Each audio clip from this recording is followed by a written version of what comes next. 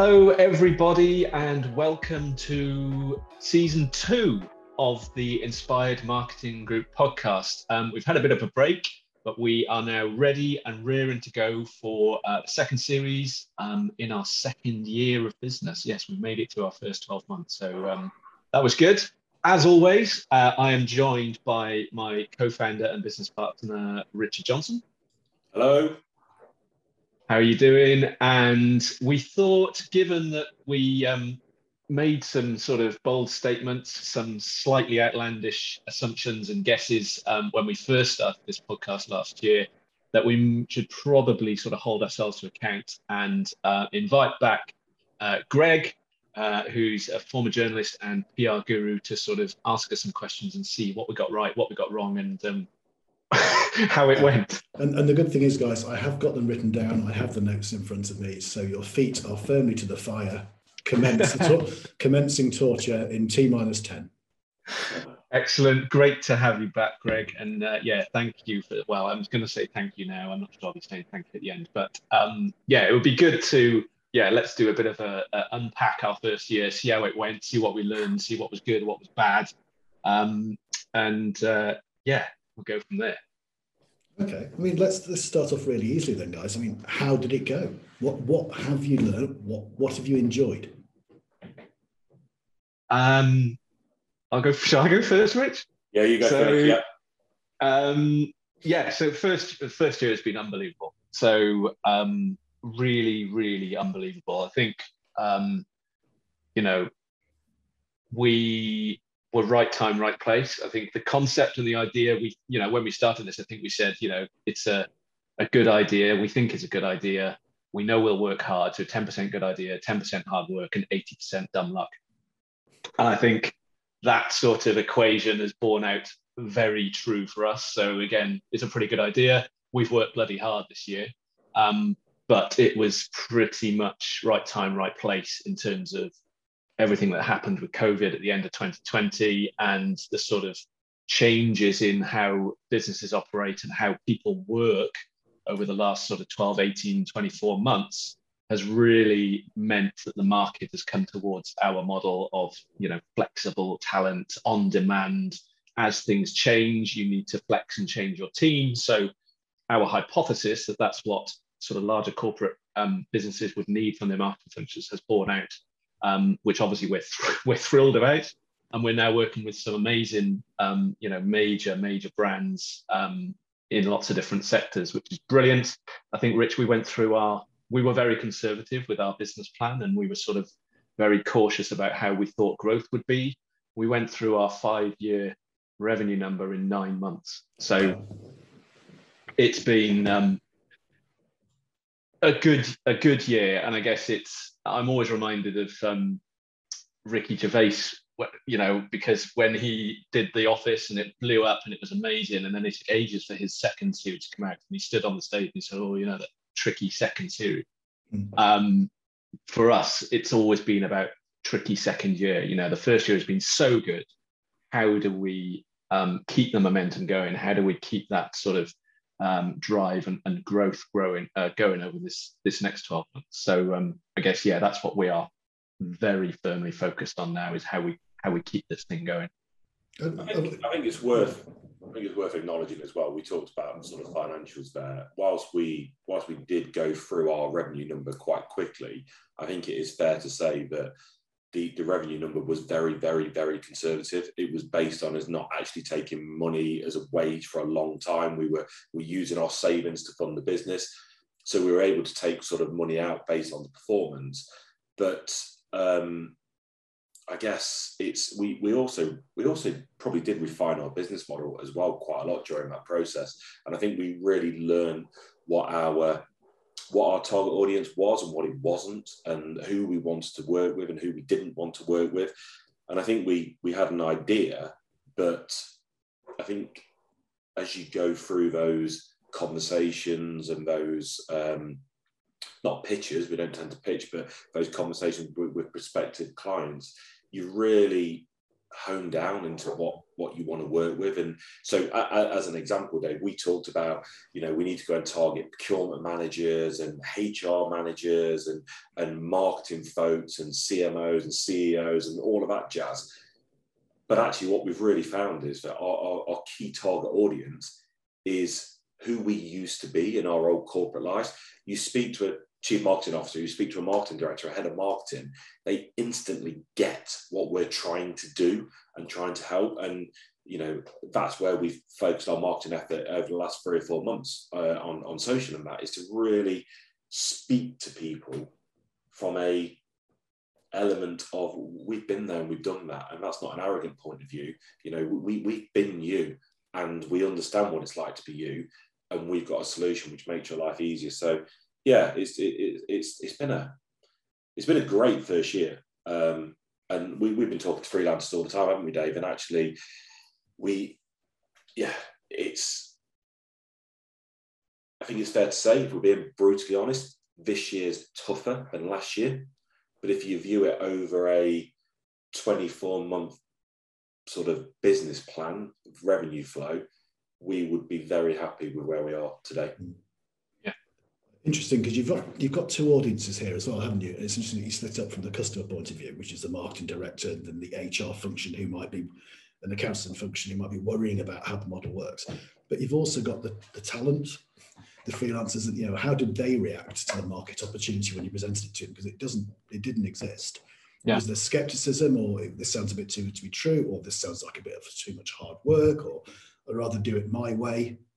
How did the freelancers, you know, people like me, I won't speak for myself, how did everyone else go for it? Yeah, so I think again, we the first 3 months of our existence, we didn't do any acquisition marketing at all. We spent that first 3 months basically speaking to marketers, so marketing managers, people who are freelance, because we knew if we didn't have a community, basically we didn't have anything to give to our customers or offer our customers. So yeah, the first 3 months we did that. I think we got about 10 or 12 on board off the bat. And again, they kind of, lots of those folk we knew well, and they sort of liked the concept, liked the idea, and I guess were willing to take a punt to join us on the journey, which we massively appreciative of. And then as things started to roll in the early part of the year and we needed more and more people, we started to, again, we kept those sort of two marketing activities running, so for customers and also for our freelance audience. And over the course of the year, I think we're up to about 45 people in total now in our community. And it's been, again, we had a bunch of our folk on episode 7 of our podcast talking about, you know, how they found it, what they think, and the overall feedback has been amazing. And I guess it's been what we always wanted was to help those folk do more of the work they love. They don't want to do selling, they don't want to go and pitch, they don't want to, you know, do all of that sort of stuff. They just want to do content writing or graphic design or whatever it is. And that was always our ambition, to help them do that. And we've been fortunate because we've grown so quickly with our customer base. We've actually had more opportunities than we've had people at a number of times. So what we've been able to do is almost onboard a freelancer and then almost the next day or even that day say, hey, we've got an opportunity, you know, with this client or that client. So from their perspective, it's always been on board, gig straight away, which is obviously the dream situation. So it's been you know, we knew it was going to be a challenge to balance the people and the customers, and that's been true through the year. But I think again, we understand our audience better now than we did before, in the fact that we know that there's possibly 3 audiences of freelancers. There's those who are, Greg, like yourself, I'm in it. I've been in it for years. I know what it's like, and I see the value of lead generation for my business, etc. There's the people who are full-time and thinking about it, and I think you coined the phrase, Dave, about the soft transition from full-time to freelance. And then there's the people who are full-time and actually they're looking for a change, but actually what we're looking for is a change in a full-time. We like the security of a full-time role. And we now know when we go out and we try and onboard freelancers into the community, you can almost tell what that conversation is going to be like from within the first 5 minutes of that conversation, because they'll either be in one of those three categories, fully on board, I've got one foot in and I just want it to be pushed over the line, or this is never going to happen because I just want a full-time wage, blah, blah, blah, blah, blah, blah. That must be different for you guys because you're client side historically. So yeah. you haven't seen the headaches that us poor folk have been doing, pitching and trying to find leads or trying to follow up, or even if lots of people don't do the sales, they don't do the marketing, they don't do the follow-up, they don't do the networking. So it must be interesting for you to see that from the other side of it, but also you've got a heck of a lot of experience to say to them, look, have you thought about this? This is how you communicate to your customers. And I think the challenge that a lot of our folk, and it's always the same, right? It's cobbler's shoes. So if you are spending all your time doing marketing, lead gen, acquisition for clients, you don't have any time to do lead gen, marketing, and acquisition for yourself. And so you always get the sort of peaks and troughs where you go, I'm crazy busy because I've got clients and coming out my ears and I'm really delivering for those folk. And then as they drop off, you suddenly become really quiet. And then you panic, and then you go crazy with the marketing, and then you get some more clients, and then you get really busy. So you always get these peaks and troughs. And again, when I did this previously, it was similar in terms of, lead gen was absolutely everything. And then we'd get a client and we'd go crazy busy, and then we'd all be terrified if a client walked away. And it was just, an emotional roller coaster and a financial roller coaster. But I guess what we are trying to do is, even if you don't know that today as a sort of a new freelancer, that soft landing is all about, we can help mitigate those peaks and troughs. And, we can't guarantee work for everybody all the time. That's not what we do. But if you've got one or two of your own clients and they're doing a day or two a week, and we can fill those extra 3 or 2 days, then it does help take some of the pressure off for those guys. Yeah. And you mentioned in terms of pressure as well and starting, there's a blog on your website about this runway concept. Can you just outline what you mean by that? We talk about a financial runway, and again, Dave, let's be clear about this and honest. We've had this conversation with loads of freelancers. I respect those people who are in a full-time job and they go, I'm done, I quit, and they leap and they become a freelancer. Dave and I did that, but we were going through a redundancy situation, so we knew it was happening. And I think it's a lot easier to do that when you don't have a choice and you don't have that income anymore to do that. So on the table, on record, those people who quit their job and go freelance, huge respect. I'm not sure I'd have the balls to do that, for want of a better word. The runway is we always talked about, Dave and I, invested in this business to start it. We knew that we wouldn't be able to take a wage for a certain amount of time. We knew we had to win business to make the business sustainable. And the runway pretty much is pot of money in the bank account, and that you've got 6 months to make that business be sustainable. And every new client you win, you might go from 5 months to 4 months to 6 months to 7 months, but you just know. And we now work on a premise of we like to run this business 6 to 12 months in ahead of itself. So when we end this financial year, a success of our financial year would be that, I need to work out the dates now, June 2023 would be fully paid for. So if nothing came in, we know this business would run for 6 months, and that 6 months gives you a chance, without the pressure, to take flight again, a runway. I love it. In that case, then, what are your ambitions and objectives for this year? Dave? I guess the most important thing for me is sustainability, because I think, it's all well and good. And I think last year it was new. We were all excited. We were energized. We were, telling the world. We had a bee in a bonnet, and we were, going hell for leather because we were sort of staring down the gun in terms of, if we don't make this work in the next 6 months, we're going to have to go and get a job somewhere and do something. So we've had a really successful first year, and the risk with doing well, and I think Rich, again, one of the good things is doing this with Richard, is we hold each other to account. But the real important thing for me this year is making sure that this business is sustainable, making sure that we've got more clients coming on board. We've got a broader portfolio of clients. We've got a broader portfolio of sort of areas of support that we help those clients with, and also that we continue to support our community, get them paid, get them earning the money that they deserve, get them doing the jobs that they love. And I guess one of the things that certainly I want to get on record, and I've said this a number of times, we have a monthly all hands with our community, but one of the things that we didn't do as well as I wanted to do last year was create our sort of the community engagement, and everybody sort of feeling like a team, because we were so busy winning new business and getting those folk working, which is what they, that's the number one thing they want. We frankly didn't have enough time to do the community stuff, to get people engaged and all of that sort of stuff. So we absolutely hit our objective in terms of helping those folk earn money, work with great clients, and do some of the work they love. What I really want to do is really nurture that community, really make it almost like a safe space.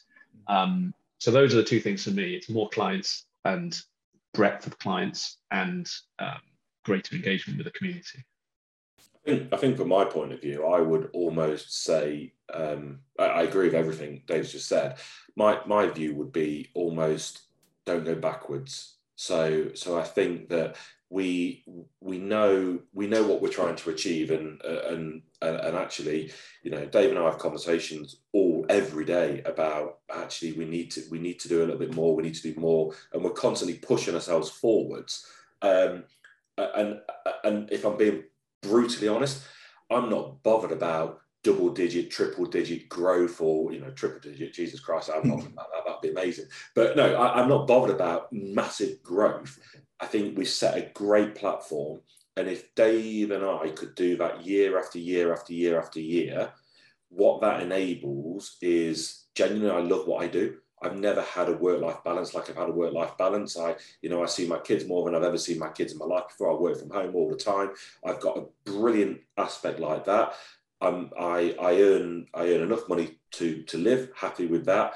And also, if we can do that, not go backwards, and I can achieve those two objectives, that means that we're helping other people achieve their objectives, because clearly they're performing the work and they're earning what they want to earn, and we don't negotiate on price with them. So if they tell us their day rate is what their day rate is, they know their worth, that's what we get them. And it feels like we're in this relationship where everybody's winning, in the fact that the freelancers are getting what they want, we're getting what we want, and we're all working remotely in an environment which is becoming, or should be becoming, the norm now. It's interesting. I'd love to, from a community point of view, a milestone of the fees earned by your team, not the business, by your teams, to see where to show what's possible. So in terms of what they can earn from being, but what they've earned in this year and then next year, and so it would be. So we talk about, Dave talks about the all hands. We talk about that on every single all hands. So I think the last time we calculated, the average earnings per member was about 13,500, nearly £14,000 per year. So if you think about it, you're paying £100 a year to be part of our community, lead gen, and on average, you're earning 13,500 grand. Yeah. So, like Dave said, I think that isn't potentially sustainable as a full-time job for people. But our target audience is freelancers who have their own businesses, and they're using us as a top-up to what they've currently already got. But clearly, some people are earning a lot more than that. I've been in roles for 6, 7, 8 months, so they're earning what could be a full-time wage, and other people are just coming in to do strategic ad hoc projects. But yeah, on average, 13,500 grand for a £100 investment. I'd do that day in, day out. Yeah. And just on that, while you were talking, I was just pulling up the deck that we presented to the all hands, and 70% of our community are in paid work, have either had or are in paid work at the moment. So it's pretty good. And actually the earnings per member is 16 grand, not 13.5. Wow. How much, sorry? 16, 15,945 to be exact. Wow, there we go. So that's a heck of a runway, isn't it? Well, it helps, right? I mean, and we're in the process actually of developing the document, which is going to be the IMG guide to becoming a freelancer. So what are the things you need to do? Reduce your costs, build your runway, prepare for it, start your lead gen, get you know all of this sort of stuff that we have talked about and we talk about with people. You know, we're going to publish that and get again give people a guide. And what we wanted to really do with the community is mean that you know nobody has to figure this out alone. We've had loads of conversations with people over the year. You know, one of our members had a client that hadn't paid her, so she was like, right, how do I go about this? What can I do? We shared some of our business terms in terms of you can try, you know, restructuring this, getting payments up front, blah, blah, blah, blah, blah. And it's all of this sort of stuff, which, you know, if you don't know it, you've got 40 odd people that you can say, hey, I've got a question. Yeah. And you can bet your bottom dollar somebody there will know the answer. But there's loads of examples like that. You know, we've had somebody who was made redundant, didn't have a job, joined the community. First time I've ever been freelance, brilliant guy. He's like, I don't know how to do self-assessment. I have no idea. So we connected him with our accountant, and 70 quid for them to do it, something like that. It was just like, well, why wouldn't it's just about making life easier for people. And yeah, we talk about it, it's a bit of tongue in cheek, but it's almost like, as a marketeer, I've never seen an ROI on an investment like you get from the Inspired Marketing. It's phenomenal. That's incredible. I mean, you're obviously enjoying it. Any regrets? Anything you wouldn't do again? Bet this call is recorded, gentlemen. Yeah. So I guess, well, you know, we did a tender, didn't we? Yeah. Public sector tender. That was absolute painful, and obviously didn't go anywhere, but it took a massive time thief. So I think we've pulled back from that particular market, and maybe we go back to it. But I guess the hoops you've got to jump through for that. And I mean, we work with corporates, so we're used to jumping through hoops and working with procurement teams. But yeah, public sector tendering processes. I also think it's probably wider than public sector as well, Dave. I think that what we've experienced in a number of occasions is almost people wanting free consultancy. And I think, this is the runway element of that, is if you are, I'll use the word desperate. If you are desperate for revenue because you can't see how you're going to pay the mortgage for the end of the month, you probably do things which you're not comfortable with or you don't want to do. And we've had scenarios where people have gone, can you tell us how you would double your leads, blah, blah, blah, or whatever it looks like, as part so we can select the right agency to work with. And it's like, well, hang on. If I do that as part of a pitch process and I send it to you, where's the value coming? Because you could just select that and give it to your internal marketing team. And I think not that we've ever sent that, but I think if we're being honest, Dave, we've written those documents and then we've reflected on and gone, hang on, we're literally giving away the crown jewels here. And we're not, there's no guarantee there's money at the end of it. So it sounds quite blasé about I'd never pitch. Clearly you do pitch, but I think it's about understanding the value of what you've got to offer. Absolutely. And actually there's value to that. And if you want the Inspired Marketing Group to come in and tell you how to double your leads, it's a paid for service. It's not a pitch process. If you want to understand how we've done it in the past and have some examples, great, you can have those. But it's not about giving away the crown jewels. I've got another one as well, and it was something which somebody told me that used to be in an agency, and it's a really weird dichotomy to be in. But what he was saying to me was, be careful not to come across that you're too busy. And that sounds really weird, but actually, if you are all over social media talking about you've done this, you've done that, this is what you're doing, if I'm sat and I'm like, oh, I need to speak to somebody about doing some work, how many times do you qualify yourself out of an opportunity by not actually being part of that opportunity? Because they just perceive you won't have time for this, it's too small for you, it's this, it's whatever. And it's almost, again, it's self-marketing, it's how you're coming across. And he was saying to me, I've had loads of conversations about, I didn't speak to you about that because I thought you were too busy. And it's like, no, we'd have loved to have done that. And it was all perception. So it's, That is a balancing act, though, isn't it? Because as well, you don't just seem to be too quiet. Because people think, what, are you not in the game anymore? I mean, I've had conversations with prospects and previous clients and previous customers and existing clients of mine who go, "You're everywhere right now." It's like, no, to you I am, because I'm very good at being everywhere to you. Yeah. But Joe Blogs around the corner, they can't see me because I'm doing things that they can't see intentionally.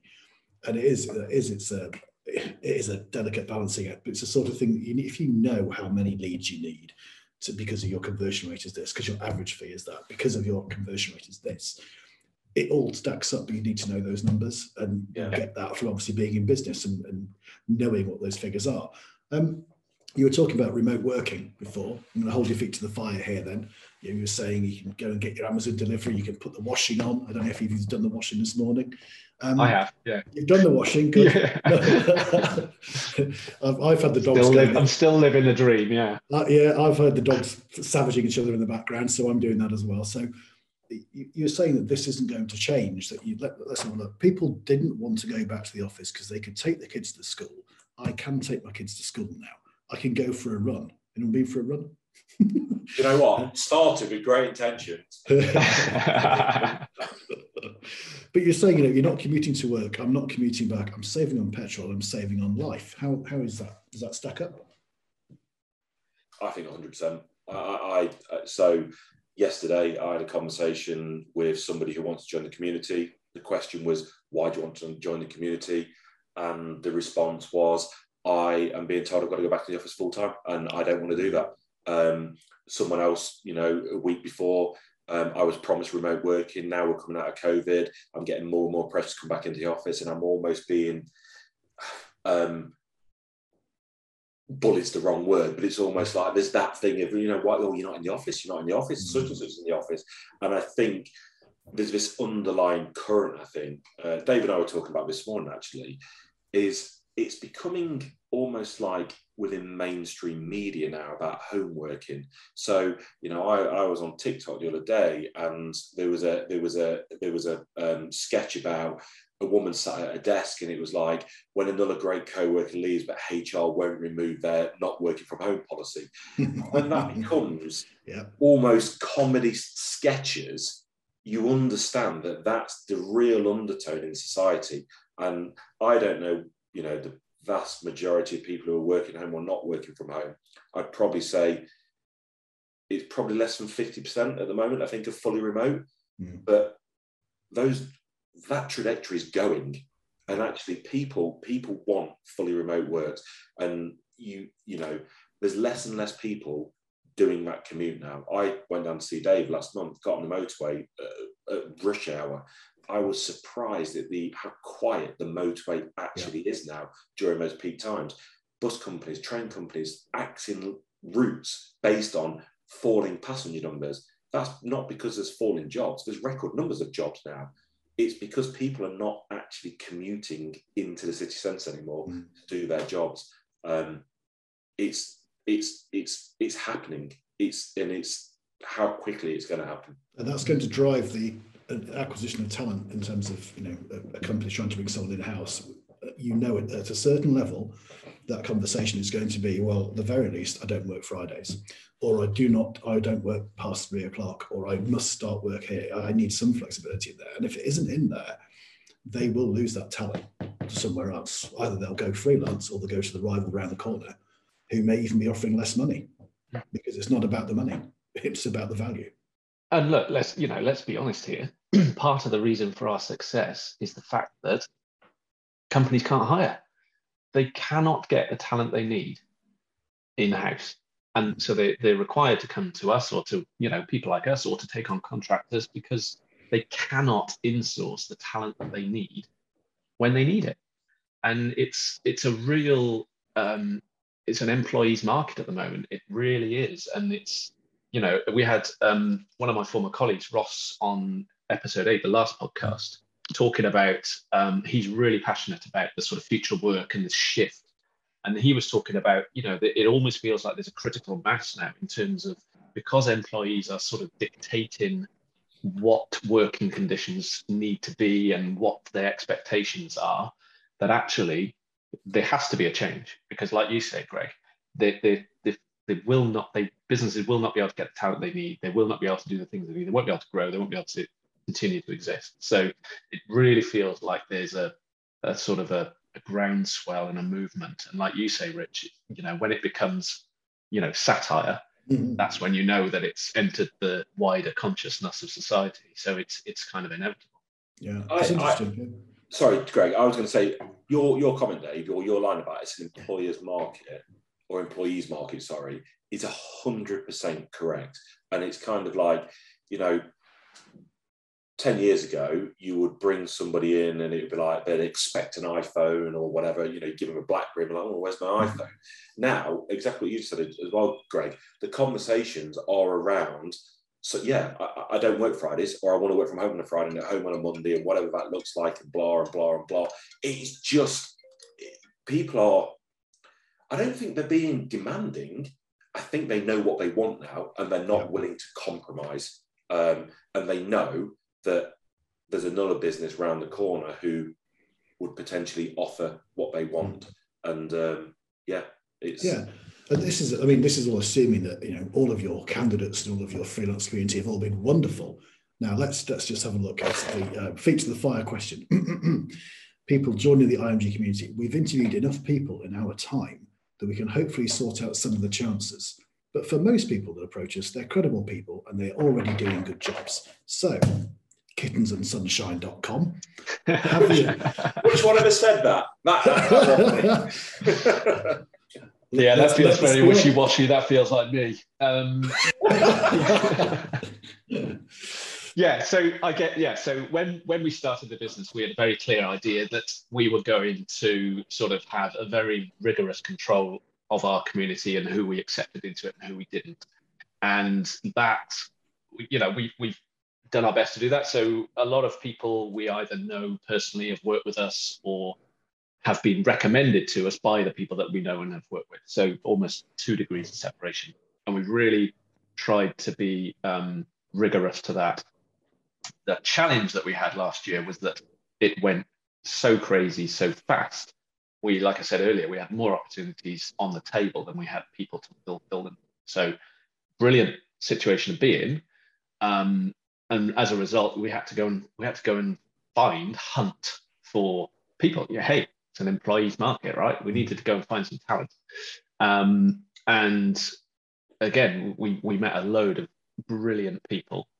But radical honesty, one of our values. Yeah. Some of those people were less than brilliant and they didn't work out. But I guess the reason that our clients choose us is that we offer them flexibility. So for people that, we're in the people business, right? They interviewed brilliant. They, on paper, look excellent. They talk the talk, and then you drop them in front of the challenge that they need to deliver with a client. And, it's clear that either, they were exaggerating their expertise or it just wasn't their thing. But again, if it doesn't work out for a client, the client just lets us know.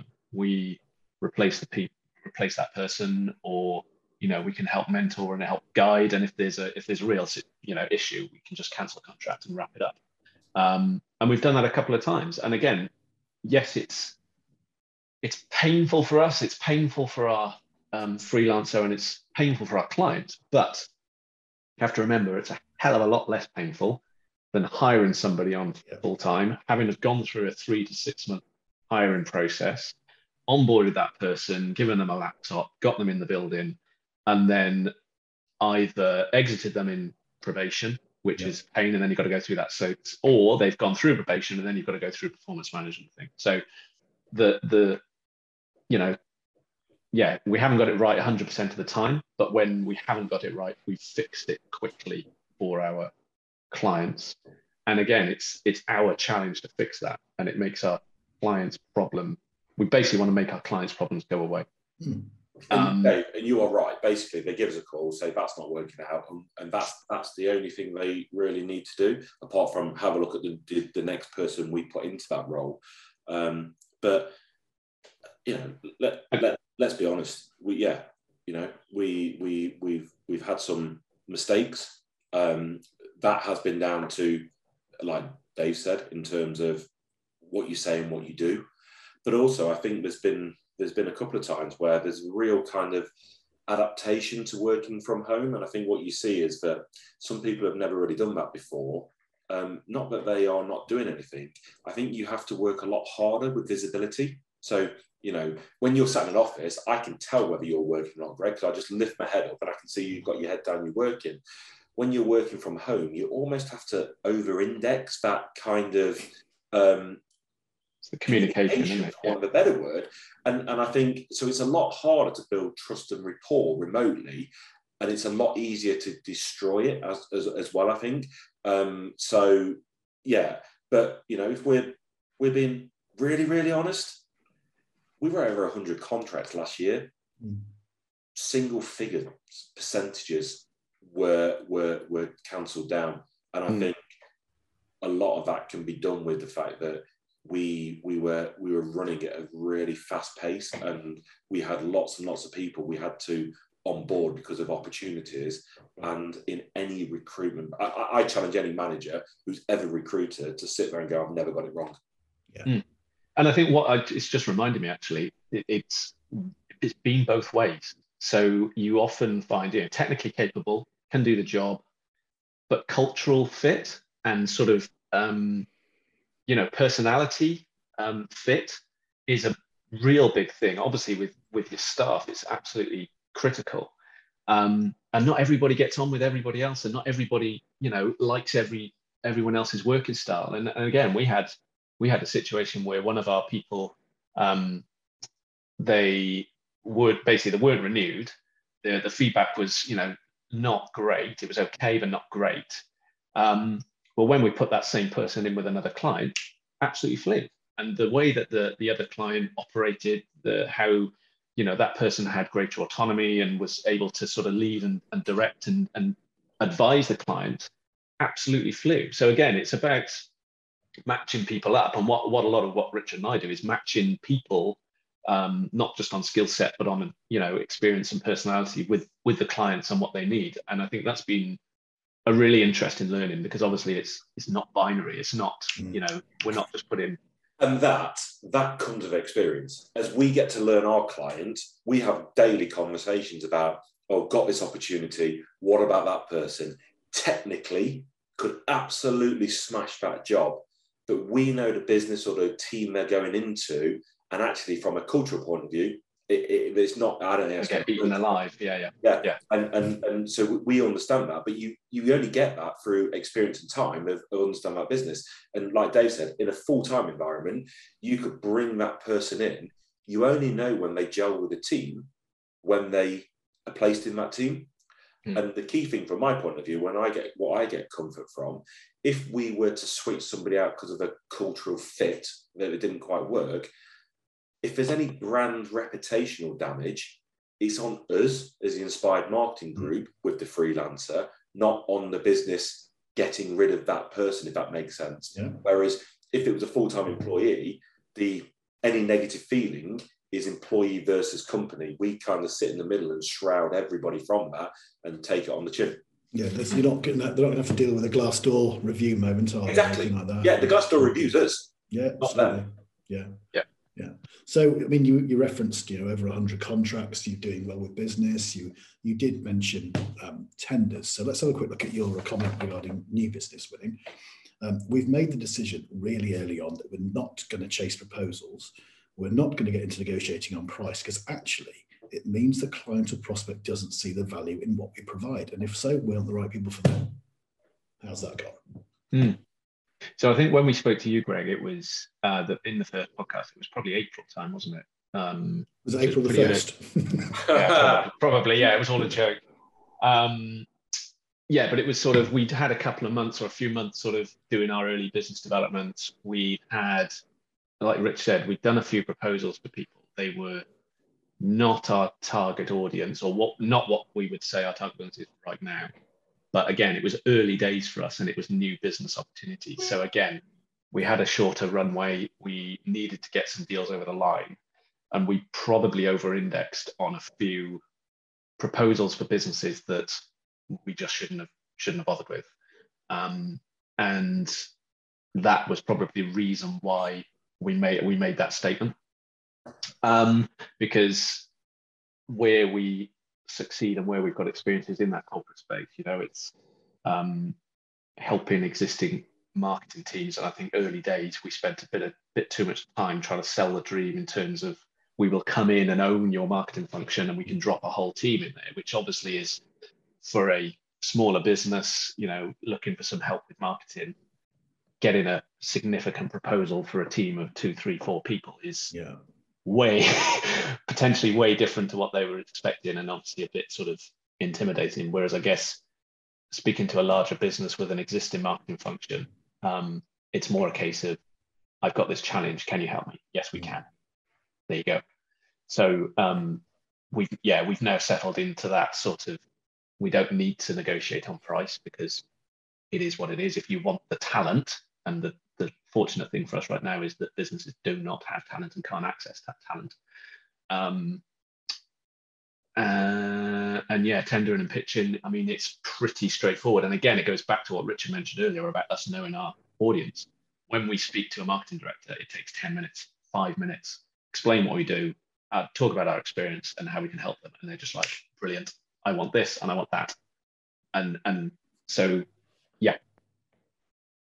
I think that we, so there's 2 pricing models here. So there's one in terms of what a freelancer wants to get paid.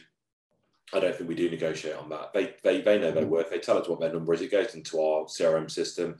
That's what we get them. And I think a couple of occasions we've probably had a conversation about that, and it's only really gone down due to longevity of contract. It's almost like, actually, we know what it's going to take to win this business, but that's very few and far between. We don't really negotiate on that whatsoever. I think in terms of how we speak to our clients, to corporate customers, we recruit, or we put people in based on our own recruitment and would we employ them, etc.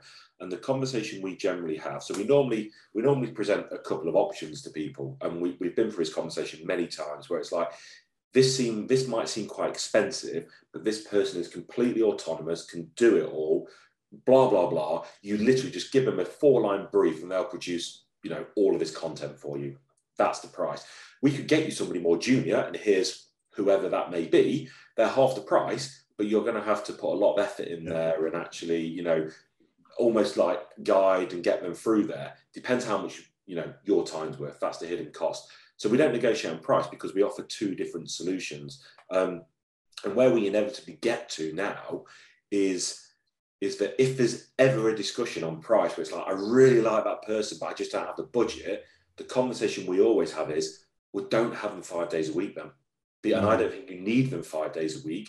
I think that person can deliver what you want in 3 days a week or 4 days a week, which means you're paying more on a day rate, but it's actually within your budget. And actually that works. That's never failed. I don't think anyone's ever come back to us and said, oh, I've had this person 3 days a week and I need more time. The feedback we get from those people is just like amazing. I can't believe all of this has been produced, blah, blah, blah. So generally, we talk about this all the time. It's about breaking these pre-existing stereotypes of Monday to Friday, 9 to 5, 37 and a half hours a week. Actually, this is what our model's about. You don't need potentially a conversion rate optimization specialist 5 days a week. We've placed some people in a bricks and mortar business who are going more towards digital. They're working half a day each day a week. So they're only working 3.5 days, but actually they work a full day on a Monday, but they're working 3.5 days, but they're getting the value of a full-time employee, but they're not paying for those water cooler moments or those, lunched out on a Tuesday or it is really breaking down our 50 years of how we used to work. Yeah. Outputs. You mean measuring people on outputs? Yeah, well, exactly. Studies and all of that kind of jazz. Yeah, I mean, you said as well, let's have a look to conclude this with some predictions then. You said on the business world in general, the one undeniable truth about 2021 is change is coming. We might not know how it's going to shake out. The world is going to be very different this time next year than it is today and how it was last year. So let's accept that fact that how you operate today isn't going to be how you operate next year. That's pretty much you were saying there. You feel that's a fair comment? Is it going to change further, do you think? Yeah, I think, I mean, that was a pretty sweeping statement. And I guess the world is 100% different. I think it's really interesting now because we're almost in a bit of a flux period, because during COVID, it was 100% work from home, shops are shuttered, the whole world was sort of shut. Now, for all intents and purposes, COVID is over. So it's kind of get on with your life. And this stuff doing the rounds now about government, the Home Office, Jacob Rees-Mogg doing a roll call for people not being in the office. So and then we get back to the point that we were talking earlier about, I'm not going to work there if I have to go to the office. It's work from home. So we're in this sort of flux period about, okay, we used to all work in the office. Now we were told we've all got to work from home. Now we've got an option. Where do we land on that continuum? And I think, businesses are still trying to shake out where they're going to sit. A lot of businesses, we're seeing our clients operate in a hybrid model because, they've got very expensive office buildings located around the UK and around the world. They need those assets to be utilized. But I think, again, another sort of prediction, I think what we're going to see over time, and it may be the next 2, 3, 4, 5 years or longer, is real rationalization of these sort of big office headquarters. And again, Ross on the episode 8, he was talking about sort of community co-working. So having, office or satellite offices in suburbs, in the residential areas that people live, rather than having these monolithic offices with thousands of people in. And I think there's some sort of absolute merit in that sort of structure. How it will come about, I'm not quite sure, but it feels like that may be the way to go. And I guess, when I went to London last summer and did the whole bus tour thing, and it went up past Bank and through the city, and obviously all the offices were shut, everyone's still working from home, and the economy underneath that. So underneath all of these office buildings, there's cafes, restaurants that are shut. Like there's a shift in how these, because it doesn't just impact like the office block, it's all the associated industries and sort of markets that happen around it. There's going to be a shift, and you can argue about wider changes in city structures, and do you need to live in cities, and what sort of amenities are going to be in cities? Shops are shut in. I mean, you extrapolate it out, and who knows what the world's going to look like, right? Do you know where I got today when you were talking about that? It feels like we're in a sort of a Mexican standoff situation. Yeah. It's almost like it's who's going to go first. People necessarily are speaking up and saying, I don't want to go back full time to the office. Some businesses are trying to make it happen. Some businesses implement rules which then annoy co-workers within that. It feels like at the moment that, and let's be clear, there are some very, very brave businesses, both ways, who go, you're coming to the office full time now, or whatever that rule may be, and they're putting their head above the parapet, and they're either having acceptance or losing talent. There's other businesses who are going, we're only working 4-day weeks now. So there's, a girl I used to work with, she runs an agency, they've just announced 4-day week now. They don't work Fridays. You've got companies like Deloitte closing offices in London, announcing remote working. I think Experian have announced complete hybrid working now and rationalised their buildings back down to Sir John Peace. There are people making some big, bold decisions, but I think the majority are probably standing back and seeing which way it's going to go before they actually implement a strategy. And I think Ross, again, we keep going back to Ross's podcast, but I think Ross talked about it. We might need to see a change or a natural attrition of leaders or CEOs to enable that to happen. Because if I ran a big corporate business, I would implement remote working. I'm making a generalization, a sweeping statement, but if I was a white 56-year-old male who had only ever worked in that environment, I might be a bit more sort of clinging on to what I know. And actually, we might need to wait for that evolution of seniority before we get a full hybrid kind of working environment. Yeah. But I look at it from the brand, potential brand damage, and also brand win point of view. From at some point, I'm going to get a brief from a client or soon to be client saying, we've put this policy in place and it's not gone down very well. And it's all over the press that we're forcing people to come in Monday to Friday. What do we do? And I think people are very aware of that. If we jump and we get panned for it, it's really going to hurt us. And other people are very aware of the fact that if we talk about how wonderful we are to work with as a company, as a culture, and how we look after our staff, the customers will follow, because we're a great place to work. It's why people enter Great Place to Work kind of awards and things like that, because if you look after your staff, you'll probably look after your customers and have that kind of feel. So I totally agree, this standoff idea. There'll also be a lot of people out there who go, you know what, we're going to hoover up. We're going to be the ones who say, no, you come in. And there's enough people out there who prefer that working. Yeah. Some more people will say, I can't concentrate at home. I don't want to do the Amazon delivery. I don't want to put the washing machine on. I want to go to work 9 to 5 because it works for me and it always has done. And I love it. And I like to be in the city and I like to see mates have to work for a drink. And those people will do that. Make that decision and make that a policy and just go. And I don't know who, and someone announced that. I can't remember who it was. And it was basically your choice. However you want to do it, if you want to be full-time remote, come in the office full-time, work 50-50, whatever it looks like, you can work how best fits for you. It's Experian, I think. Experian did it. I think it's work. What do they call it? You work your way or something. And basically, they've got an office, all hot desking, and basically, if you want one, you book a hot desk and you go in. And if you want to work from home, you work from home, or you want to work from anywhere, you work from anywhere. I think it's that's a really, it's bold, and I think, but that's the way that it's going to be. I think if you ultimately what it comes down to is about it's a change in the relationship, and it's probably we're getting towards it at the moment because it's an employees market, but there's almost got to be a adult relationship between the employer and the employee rather than the parent-child, which it's historically been in terms of come in and stand by your machine and make 1 million widgets today.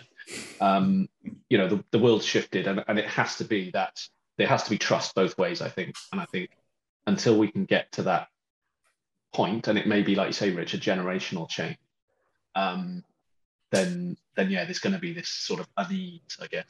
Yeah, it's all about offering flexibility, isn't it, really? And that's exactly what you guys are offering to the market. So, right place, right time, as you said at the start. In that case, I'll give you on your marks. I think I'll give you a high B. I think high B, a B plus. I think so. Yes. I think that's the best mark I've ever had, Greg. To be fair, I'll take a B plus. Yeah, it's great, brilliant. Well, thanks for that, Greg. I appreciate it. Yeah, not quite as bad as it potentially could have been. So yeah, thank you for that, and thanks for listening. So we would love to hear from you if you'd like to work with us in terms of how we can help your marketing team and how we can help your marketing function grow with some flexible talent. Then get in touch, visit theimgroup.co.uk and drop us a note. Similarly, if you are a kick-ass marketing superstar, you want to go freelance for the first time, or you're already a freelancer and you want to join us, then again, visit the website, theimgroup.co.uk, and join us, and you can have a chat with Rich and I, and we can see if we're a good fit. Thanks for your time. Thanks for watching, and we'll catch you all on the next one. Take care.